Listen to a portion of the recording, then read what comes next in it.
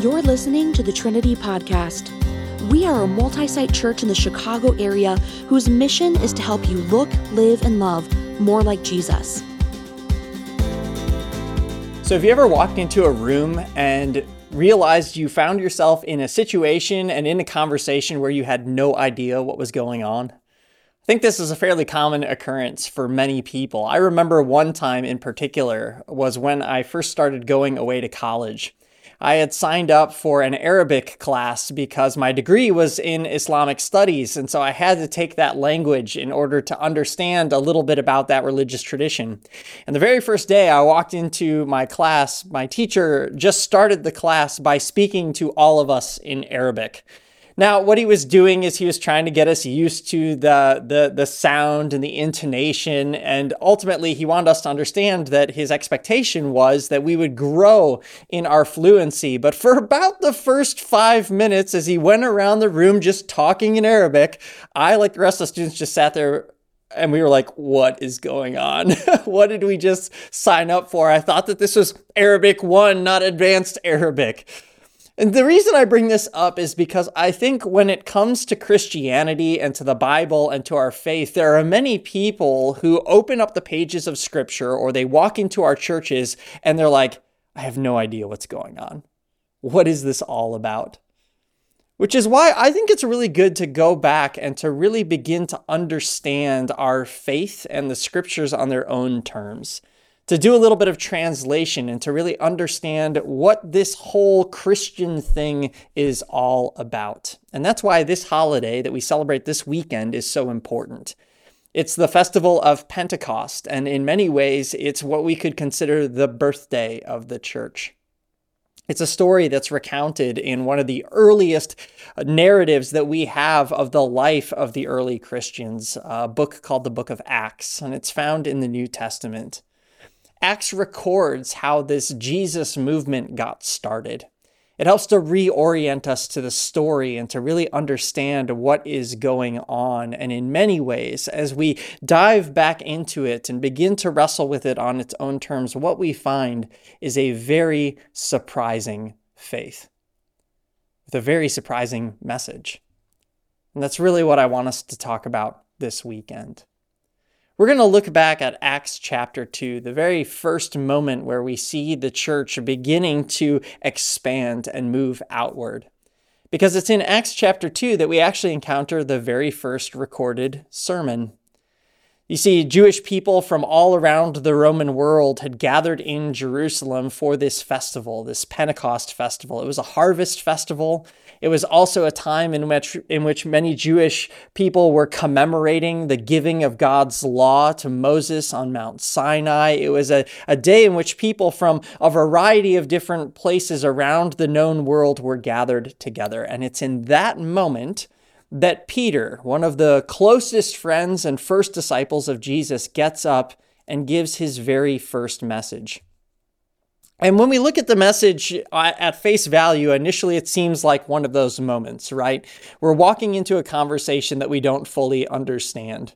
In fact, the people themselves listening to Peter and the other apostles beginning to preach were themselves confused and wondering what the heck is going on. But as we walk our way through his message slowly, what we find is that it tells us four surprising things. Four surprising things that it tells us is, number one, that history isn't random. 2, that God is real. 3, that humanity is broken. And 4, that hope exists. In fact, it's a good summary of what Christians believe and have been proclaiming down through the centuries. So I would invite you to just follow along with me as we move through this story.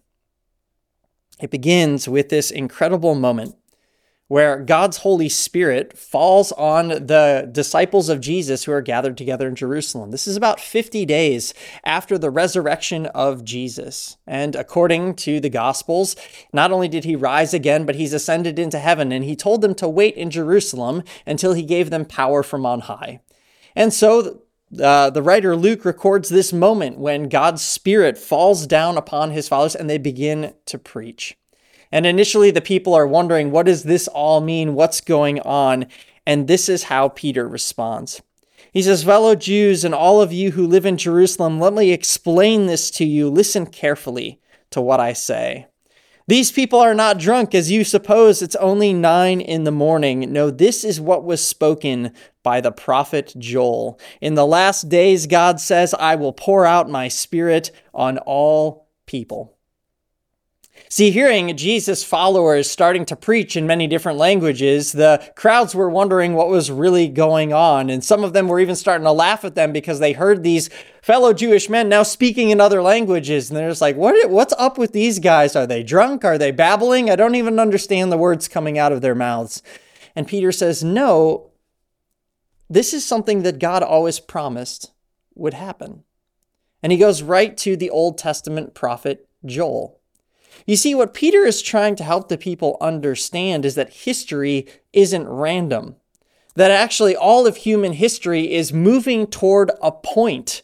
That actually there's this plan that God has had throughout human history to draw all things back to himself. The reason he goes to the prophet Joel is because throughout the Old Testament, there were these messengers of God who came to his people saying, God has a plan and a purpose. There is a day coming when he will come again in glory and make all things new. That history is actually moving toward a point, moving toward a purpose, moving us ultimately back toward God. And while we in our modern day American context might not be that familiar with prophets or this idea of prophecy, I still think that this is a very relevant message for us because it tells us that history has a point. History isn't random. Because I think many people, when they look around at our world today and as they move through the day in and day out of the chaos of this life, wonder, is there really a point to it all? In fact, I think it was said best in the 2014 series True Detective, in which Matthew McConaughey and Woody Harrelson play two detectives who are tracking down a serial killer. And at one of the slower moments in the series, they're both riding in the car together. And Woody Harrelson turns to Matthew McConaughey and asks his character, "What is it that you actually believe?" And he responds with these words. He says, "It's all a ghetto, man, a giant gutter in outer space. I think human consciousness is a tragic misstep in evolution. We became too self-aware. Nature created an aspect of nature separate from itself. We are creatures that should not exist by natural law." You see, I think what he's articulating is what we might call pessimism, even nihilism, this place that many people arrive at when they realize that there's something wrong with our world. That even in the moments when we feel like we've finally achieved everything that we always thought we would want, we still feel empty inside, that nothing really seems to satisfy. And we start to wonder, is this all just one big cosmic joke? But one of the things that I find interesting about what he says is this. He says that we are creatures that should not exist by natural law. And yet we do. Even how he talks about this, he says that nature created an aspect of nature separate from itself, seems to acknowledge that there's some sort of personality out there making a decision which has resulted in our existence, which by natural law shouldn't even be here. I think what he's ultimately pointing to is something that C.S. Lewis said incredibly well in his book, Mere Christianity. He says that creatures are not born with desires unless satisfaction for those desires exists. A baby feels hunger. Well, there is such a thing as food. A duckling wants to swim. Well, there is such a thing as water. Men feel sexual desire. Well, there is such a thing as sex. And if I find in myself a desire which no experience in this world can satisfy, the most probable explanation is that I was made for another world. If none of my earthly pleasures satisfy it, that does not prove that the universe is a fraud. Probably earthly pleasures were never meant to satisfy it in the first place, but only to arouse it to suggest the real thing. See, he's pointing at the fact that if we have these desires, then there must be a reason, a cause. The very fact that we feel that there should be something there and that there isn't acknowledges the fact that we're searching for something. And one of the bold truths that Peter is proclaiming on that very first Pentecost, and which we still proclaim today as Christians, is that history isn't an accident, that those desires are real, that there is a purpose for life which has been written into the fabric of creation, and an ultimate end to which God is drawing all of us. It means that life isn't an accident, history isn't an accident, you aren't an accident. There's a purpose that we're all driving toward. And that brings us to the second surprising truth, and that is that God is real. The purpose that's written there is written by a God who actually enters into the story, who enters into our world in time and in space and in history. You see, this is one of the greatest, most challenging claims of Christianity, is that it all hinges on a historical event. Because this is what Peter says next after quoting from the prophet Joel. He says, "Fellow Israelites, listen to this. Jesus of Nazareth was a man accredited by God to you by miracles, wonders, and signs, which God did among you through him, as you yourselves know. This man was handed over to you by God's deliberate plan and foreknowledge, and you, with the help of wicked men, put him to death by nailing him to the cross. But God raised him from the dead, freeing him from the agony of death, because it was impossible for death to keep its hold on him." See, at the very center of the Christian message is a historical event. This idea that God actually took on flesh, entered into our world, lived among us, preached to us, shared in our sufferings and our joys, died, was buried, and rose again from the dead. In fact, at one point, one of the earliest Christian leaders, a guy by the name of Paul, put it this way. He says, "If Christ is not raised from the dead, then we are of all people most to be pitied." You see, everything about the Christian message hinges on the reality of this event. That Jesus Christ was God, that he lived, died, and rose again in time and in history, and that there's evidence that we can explore for it. In fact, I love how the late Dr. Tim Keller put it in his book, Hope in Times of Fear. He notes how many historians have actually had to wrestle with two key facts that Christians have proclaimed down through the centuries. In fact, he notes the work of the New Testament scholar N.T. Wright, who says that if you rule out a resurrection, you have a formidable challenge. To come up with a historically possible alternate explanation for these two facts, that Jesus' tomb was empty and that hundreds of people claimed to have seen the risen Christ, as well as for the birth of the church itself. He writes, "The early Christians did not invent the empty tomb and the meetings or sightings of the risen Jesus, because nobody was expecting this kind of thing. No kind of conversion experience in the ancient world would have invented it. No matter how guilty or how forgiven they felt, no matter how many hours they poured over the scriptures, to suggest otherwise is to stop doing history and enter into a fantasy world of our own." See, what N.T. Wright was noting, and what many historians have noted if they honestly looked at the first century, is that if you wanted to start a religion, this is not the way to do it. That there are many other ways in which you could get followers to follow you, especially in a pagan world where there were so many different religious options.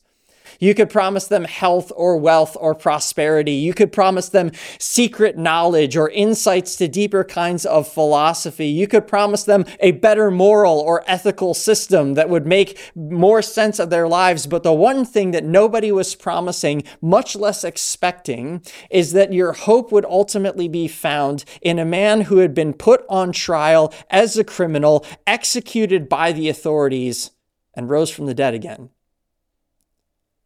Over and over again, scholars of the ancient world have said that's not the way you would start a religion. It doesn't explain the explosive growth of the early church. The only thing that can possibly explain it is that this actually happened. And that if it did, it changes everything. Often people wonder, is God real? Has he left any evidence for us to explore? And the overwhelming testimony that we find right here in Acts chapter 2 is that he has. He did.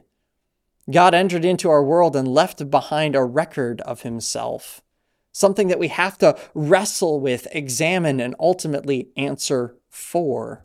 That's the second surprising thing that we find in the very first Christian sermon. And that leads us to the third surprising thing that we find in this message, and that is that humanity is broken. Here's how Peter puts it. He notes the fact that we, with the help of wicked men, put Jesus to death by nailing him to the cross.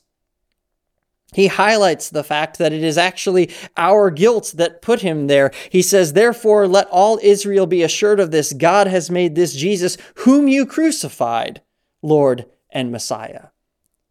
See, Peter says, you have rejected God. That we, as human beings, are guilty. Now, you might sit there and say, wait a second, what do you mean I've rejected God? What do you mean that we're guilty for his death? I'm not opposed to God. I'm open to that whole idea. But one of the things that I have found over and over again, especially in my early years of wrestling with the truth of Christianity, is this. Christianity actually removes all of my excuses. See, for a long time, I considered myself a skeptic. I would have friends who would come at me and try to encourage me to take a second look at faith and at God and at religion. And every time I would throw up excuses, I would say things like, well, if God were real, he would give us evidence that he exists. If God were actually real, he wouldn't just stand aloof from his creation. He would step in and experience all of our pains and sufferings. He would actually be big enough to enter into the mess of this world with us. That if God were really real, why doesn't he just forgive everybody? If he really is love, as you guys say, why doesn't he just forgive everyone and offer them a free pass into heaven? If God were real, I would want him to provide some sort of promise for eternity. Some sort of way that I could know for certain that there is life after death and a hope worth believing in. But see, that's the thing about what Peter is saying. In Jesus Christ, in his life, death, and resurrection, we actually have answers that remove all of those excuses. Think about it for just a second. You want God to show up on our terms and give us evidence that he exists? Well, he did. In his incarnation, by becoming human and entering into our world in time and space and history in the very first century. You want God to enter into the mess of our world, to do life with us, to experience all of our pains and sufferings? He did in his trial and execution. You want God to simply provide a way in which he forgives everyone? He did on his cross by dying in our place to pay for the sin that we ourselves could never pay for. You want him to provide us with a hope worth believing in? He has through his resurrection. See, over and over again, we make these demands of God, and what we find is that in Jesus, he's met every single one of them. You want evidence? He's given it. You want to know that he's a God of love who forgives everyone? He's done it through his cross. You want to know that hope exists for eternity? He did in his resurrection. So what do you really want is the question. And I think what we really want is we just want God to leave us alone. I like how the atheist Thomas Nagel puts it in his book, The Last Word, probably one of the most honest things I've ever heard anybody say. I want atheism to be true and am made uneasy by the fact that some of the most intelligent and well-informed people I know are religious believers. It isn't just that I don't believe in God and naturally hope that I'm right in my belief. It's that I hope there is no God. I don't want there to be a God. I don't want the universe to be like that. I appreciate the fact that Nagel is willing to be honest about that. See, what he's really saying is he's saying, I really don't have any reason for believing that there isn't a God, but I really hope that he doesn't exist. Why? Because I think many of us would just prefer to do life the way we want it. And that's part of the problem with our world. We have billions of people running around the face of this earth who at the very center of their lives have their own little kingdoms, their own little self-centered desires. That even in our best moments, we often act in only our own self-interest, and that when God actually shows up and offers us everything that we would say that we would want, we still reject him. That's exactly what Peter says. He says, Jesus came in your midst and performed all the signs and the wonders that you were hoping for. Jesus came in your midst to be the God dwelling in your midst that you have spent centuries praying that he would be. And yet when he showed up, you still rejected him. See, the problem isn't God, the problem is us. We as human beings are broken, turned inward, self-centered, and ultimately all the brokenness that we see in the world around us is simply the result of every single one of us pursuing our own little self-centered kingdoms. And all the wars and the violence and the conflicts are simply evidence of our various kingdoms running into each other. We can't fix our world. We are the problem. And again, I think that flies in the face of a lot of our pop spirituality these days.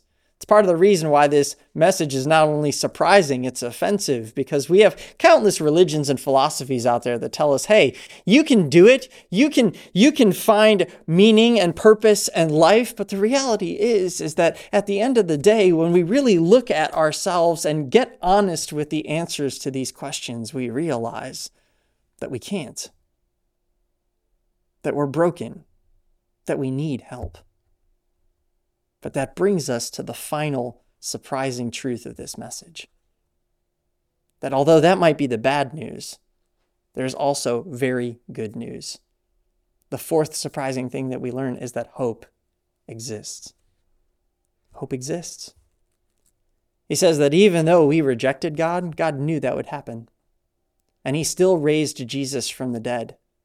And because Jesus is alive, because Jesus has paid the price for all of our brokenness and self-centeredness and wickedness, we actually have forgiveness. I love how he gets to the end of that prophecy from Joel and he says, everyone who calls on the name of the Lord will be saved. And then at one point when the people themselves are cut to the heart and say, well, then what can we do? I mean, if we're guilty and this world is broken, what do we do? Peter says this, repent and be baptized, every one of you, in the name of Jesus Christ for the forgiveness of your sins. And you will receive the gift of the Holy Spirit. And this promise is for you and for your children and for all who are far off, for all whom the Lord our God will call. See, what I love is in that moment, he's saying, the good news is that you don't have to do anything. It's already been done for you. He says it's God who's calling you. I love that it says that they were cut to the heart. That's an act of response, not of decision. It's something that's the thing that we need to realize about Christianity. Christianity isn't a set of beliefs that we adhere to. Rather, it's a message that captures us and captivates our hearts. It goes to the very core of our being and what we are ultimately longing for. It's something that sweeps us up into a grander story.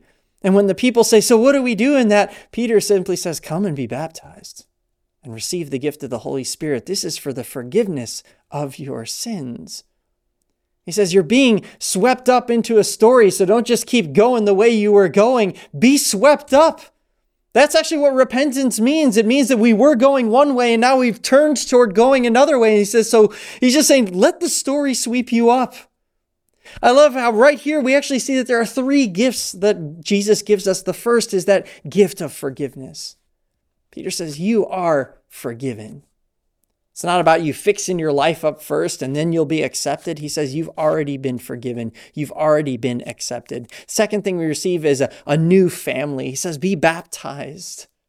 And this promise is for you and your children and all who are far off, all who the Lord our God will call. He says you are now a part of a new family, a new community to do life with. And last but not least, we receive the very presence and power of God. He says, and the Holy Spirit will come upon you. You see, too often we live our life in this world as though our lives don't matter.